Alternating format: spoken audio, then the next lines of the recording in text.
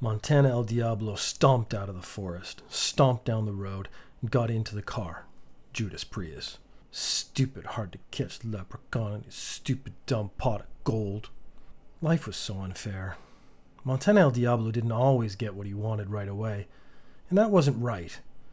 Why did things have to be so hard? Why did Montana El Diablo have to... Stupid. Dumb. Who cares anyways? Doesn't matter. Leprechauns were such a cliche anyways with their little green suits and clogs. Are they wearing clogs? Isn't that a Dutch thing? Dumbass leprechaun. Can't even get their own stereotypes right. Hey, yeah. Go back to the car and sulk. That's your choice. Like, don't take action.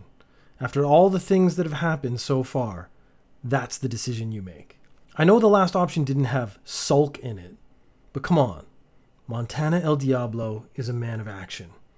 Not a man who sits in his car and thinks about things wallowing. But that's where this adventure has ended up, honestly.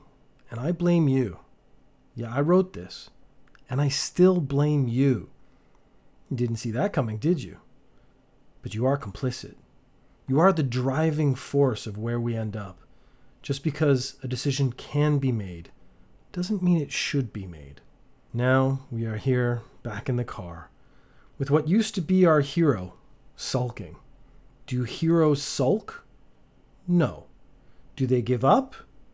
No.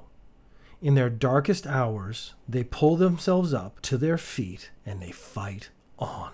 Since you made this choice, your story ends here. Montana El Diablo crosses his arms and states both to the world and no one, "I don't care," then sinks into his seat and refuses to leave for any reason and starves to death like a selfish little bitch.